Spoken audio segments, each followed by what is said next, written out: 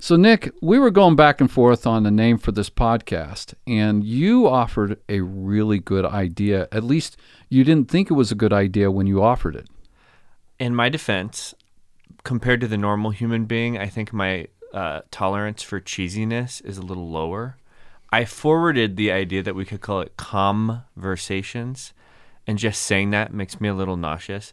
But I do think it is an appropriate title for the podcast, so that's why I brought it forward. And so we'd like to welcome you to COMversations with faculty from the Department of Communication Studies at UNLV. We're grateful to have you here, and we're grateful to have our first person to talk to. Our first interviewee is Nick Tatum. Nick, thanks for joining us. Honored to be number one. I feel bad for everyone else who has to follow up this incredible conversation we're about to have. Dr. Nick Tatum is the basic course director and undergraduate coordinator for the Department of Communication Studies. He joined us about a year ago. And Nick, tell us a little bit about yourself. Where are you from originally? And tell us whether when did you ever get this passion for communication? Born and raised in Dallas, Texas. Technically Plano, Texas, but that's such a huge area of the state. You just say Dallas. I went to Abilene Christian University right in the middle of Texas for my undergrad and master's. I never took a single comm class in my undergrad. And I looked to get my master's and looked down the list and saw comm and thought, that would be easy.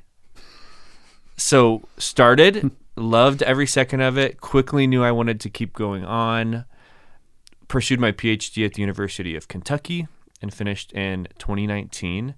And my area of research is instructional communication. So I focus on teaching, learning in the college classroom. And that has led me to have jobs all over the country. So I got a job back at Abilene Christian as their basic course director. Then I took a job at George Mason University outside of D.C., where I was their comm lab director. And then UNLV begged me to come and join the team here right after the pandemic, and been talking to UNLV for a long time and glad that I finally ended up in the desert. So I have been a little bit of everywhere, but all that has led me to joining the faculty here in the comm department. Well, what was interesting about this, our recruiting process for you, is that we recruited Nick for a position, and he had already accepted the position with us, and then the pandemic hit, and all bets were off.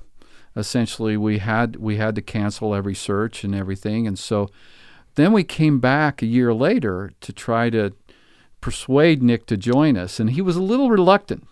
So I gave him a phone call and said, Nick, we really need you, and you really want this job. And I think what I said was, I just moved my cat in a car across the country 7 months ago, and I don't know if she will tolerate that again. But then I drove across the country in a moving truck for 4 days to move to Las Vegas. So clearly you were convincing. Is your cat okay? She doesn't love the hot weather. This is a big change from D.C., but I think she's adjusted now. That's good to know. So can I ask, we've got Nick Tatum here, and while we're on a podcast, we can't appreciate that, but the shirt, I think, says something about your personality, Nick. Maybe you could describe the shirt for a minute. What are you wearing today? Which kind of sounds weird on a podcast, Yes. but maybe incorporate that into who is Nick Tatum? I'll give you a vivid description, as vivid as I can. Imagine that a 40-year-old dad is attending a soccer game with a cooler full of Capri Suns wearing a red Hawaiian button-down. Now, mix that with a overpriced UNLV polo from the bookstore, but wrap that in a $30 Target polo. That's what I'm wearing. So I try to be professional, fun, and get by with as casual clothing as I can. And if there's a UNLV on it, who can complain? So tell me how that leads into who is Nick Tatum. How does this shirt embody kind of who you are, my friend? It's a good question. I like how things look. I like aesthetic. My office, I like to think it looks like it's from a magazine. Care about my house, but I'm very organized, very strategic and analytical when it comes to how things are organized and visualized. So I would say that if you looked at any of the courses I teach or any of the things I do, my life is run by spreadsheets and tables, and they're all color-coded. And I think that's in every area of my life, my personal life, work life, things like that. And I think that helps me in all my areas of UNLV. Kevin mentioned that I'm the undergrad coordinator and the basic course director. I'm also the director of the Comm Lab. So I think that being organized and on top of things helps me balance all those different responsibilities while making it a little fun too.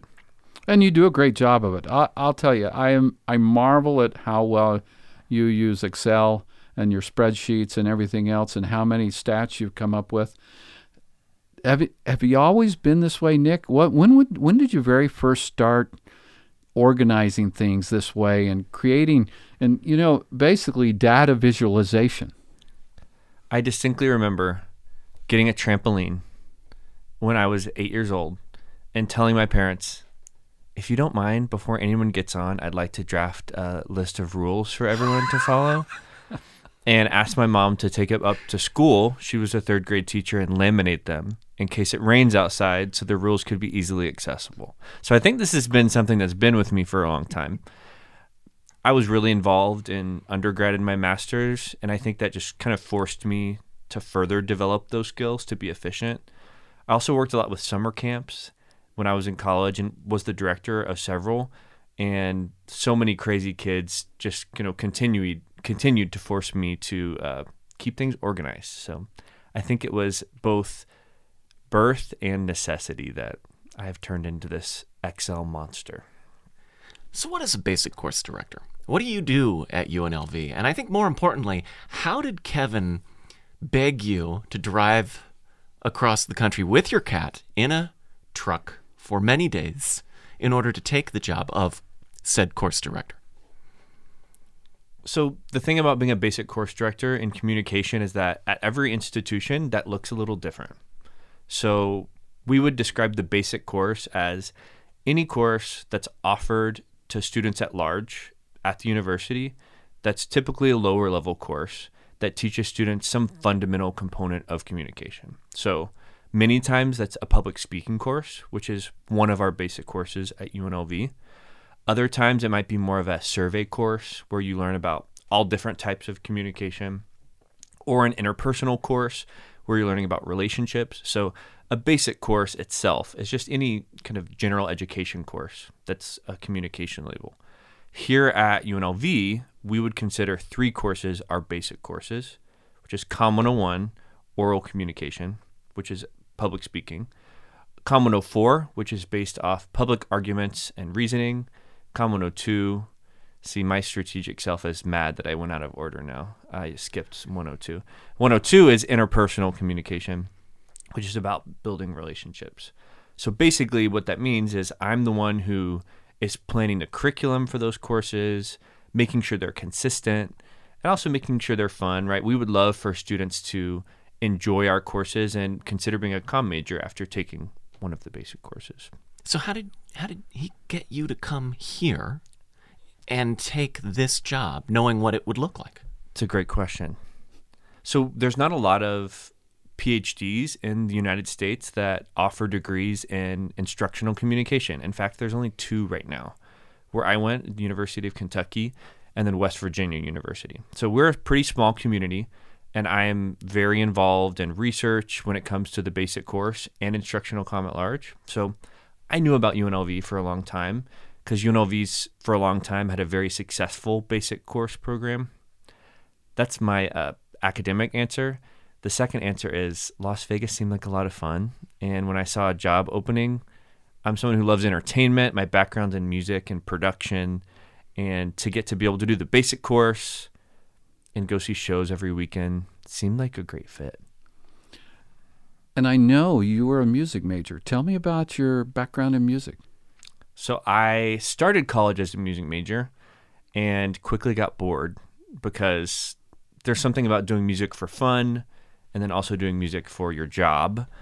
But I stayed very involved. I was in choir and musicals growing up, and continued to do that in college, so much so that halfway through my PhD, which again was at Kentucky, my alma mater, Abilene Christian, called and said, "Hey, the director of our productions is leaving. Would you come take over?" And I said, "I'm getting a PhD, and I don't know if you know what that's like, but I don't sleep now. I'll come if you make me a great offer." And they did. So halfway through my PhD, I continued online. I was just writing my dissertation, which you could really write from anywhere, right? The beach, the mountains, or if you're a poor grad student, your 400 square foot apartment. And I moved to Abilene, where I was teaching full-time in the comm department, finishing my PhD, and I also was the director of all of our productions while I was there for the 4 years. So that involved a cappella groups. I write and arrange a cappella music still to this day. Everyone needs a good side hustle. I do a lot of consulting for music groups, things like that. So it's a hobby that now pays, and it's fun to continue to get to do things like that while I'm getting to fulfill my dream of being a basic course director. Do you have perfect pitch? I wish. Okay. Honestly, perfect pitch, not very common. I have relative pitch, which relative pitch is I can get kind of close and I can make an educated guess, but I'm not someone who you could say, sing me this exact note, and I'd be able to, or hear it and tell you what it was. I'm jealous. But you play piano as well. I play piano. I used to accompany people. I've taught voice lessons. So, I mean, don't ask me to play now. It'd be pretty crusty at this point. But in my heyday, I was pretty good. What is it that you love about teaching? And you could teach advanced classes. You could teach a lot of different things. But you actually choose to teach the class that really is very inclusive. All students can take it. And actually, I know that as you've redeveloped the course, you've made it even more inclusive, more of an emphasis on making sure everybody can succeed in this class. What is it that inspires you and causes you to have a passion to do this? I have always been a good student, but it's not because I loved to learn. It's because I didn't want to lose. And I think because of that, I really understand and see where most students are coming from. In a way, I feel like I'm an anti-PhD in the sense that I didn't want to get a PhD. It just kind of happened by accident. It wasn't because I was the one who studied the hardest or the one who always knew they wanted to write a book someday. Not that I've done that. But I think that gives me a different perspective, right? I see the classroom like I saw the classroom as a student. What's the easiest thing I can do? What's the way I can get around this? Why should I come to class? Right? I'm looking at it from a glass half full, but I think that helps me design courses for the student that I was and that all my friends were. And I think that makes me want to really focus on how can I make students want to engage in this? How can I create something that students see value in? So even if they don't love school, that they still want to contribute and participate because they see that this is going to benefit them in some way. So I think, I can't think of a time I studied during my undergrad degree. And so I want to force students to want to study, to want to participate in activities, to do good work. And I think that takes a different approach than, a lot of professors who come into the classroom and say that you should want to be in my class and do my work. I try to make it more of a persuasive strategy. I want to try to convince students that this is important for them. What gets you most excited about communications in the field? Like, if you could teach any class about any particular subject within the discipline, what are you most jazzed about? One thing that I hate and love about communication is that it really doesn't mean anything and means everything at the same time. Now that I'm, have 2 degrees in comm, I always say, if I had known this is what we did as an undergrad, this is what I would have done. So one of the classes I love to teach is like a survey course where you're giving students a list of options, right? It's like the charcuterie tray of communication. Give them a taste of all the really cool stuff that we study that they may not have ever considered, and really jazz their interests and get them focused on areas that they are interested in. I think that's one of the courses I love to teach because it builds excitement and interest. And we're just going to say for the record that Nick did knock over a water bottle and it spilled on me. But he is such a pro that he did not pause the COMversation podcast. But for the record, I don't see that much water on your shorts. So I think it was a success. For the win, Nick. You know, Nick, one of the things I was interested in hearing about too was, you know, outside the classroom and everything else and outside of, you know, academia, what are your passions? What is it that you kind of hobbies and what interests you? So we've talked about one, love music, a cappella music in particular. Like I said, I still to this day arrange a cappella music for groups across the country. It's a way to use a talent, a gift that I have, but not make it a burden. But with music, I love to go to shows in Vegas. It feels like I'm going to a show once a week. Now, I've only been here for a year, so in a couple years, maybe you'll ask me and I won't be on the Strip that often. But right now, it's super fun and exciting. I love to cook.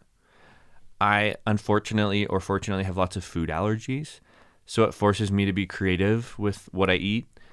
And I did a lot of exploring during the pandemic, and that's just kept over, cooking lots of weird things that you might not order on a menu. And then I like to come home and sit on the couch and watch garbage television because I find that it's one of the best ways to rewind my stress and also to look at communication and action that's probably not going well. So love the TV show Survivor, big Survivor fan. I love the TV show Drag Race. It's kind of a mix of music and competition reality shows. So I'd say if you call me at any point in the day, chances are I'll be doing something with Com, doing something with music, or sitting on my couch drinking wine and watching Survivor, which is still on, by the way. It's been a long time. We're on season 40-something. Yeah. Well, you know, Nick, the other aspect that impresses me about you is how much research you do. Even though you're in a professor in residence position, you still produce an extensive amount of research, travel to conferences, present a lot of papers. I can see you later writing a book on teaching and learning. I mean, that's really your focus. Isn't that right? Yeah, absolutely a goal of mine. I love research. You know, initially when I got my PhD, I always imagined that I would be doing research full time. But I feel like I've kind of cheated the system in my current job. I'm getting to do things I also love, being an administrator, organizing, creating curriculum development. And I've still found time to try to publish several articles a semester. I just got a really exciting article that I think is descriptive of a lot of my teaching philosophy about instructor strictness. Basically, I asked myself the question, if I'm inflexible and strict with students, what impact does that have?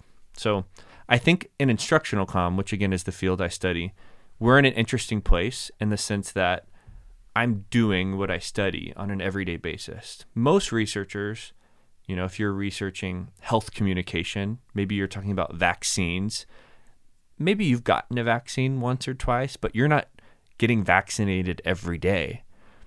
I study teaching and I teach every day. So it's in many ways killing two birds with one stone. I'm researching the thing I'm doing, which in turn I think makes me a better educator. Now, I'm not saying I'm strict, but maybe I will be after I continue doing research on strictness.